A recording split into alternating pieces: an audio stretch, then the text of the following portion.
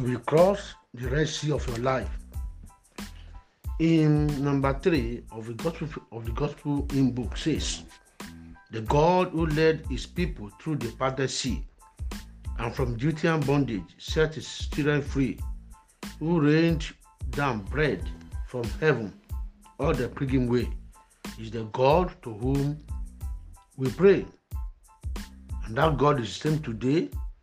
And when he led his people through the parted sea, his troubled side I am. His word I see. The God who doeth wonders is just the same today.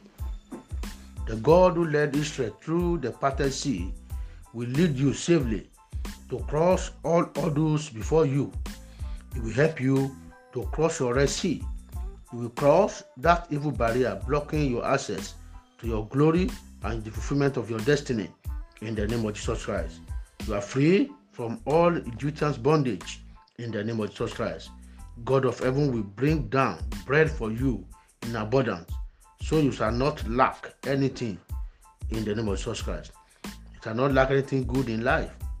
The God who is the same will do what he has done before in your life, so that your enemy will rise for you and sing your praise in the name of Jesus Christ. Amen. And have a nice day.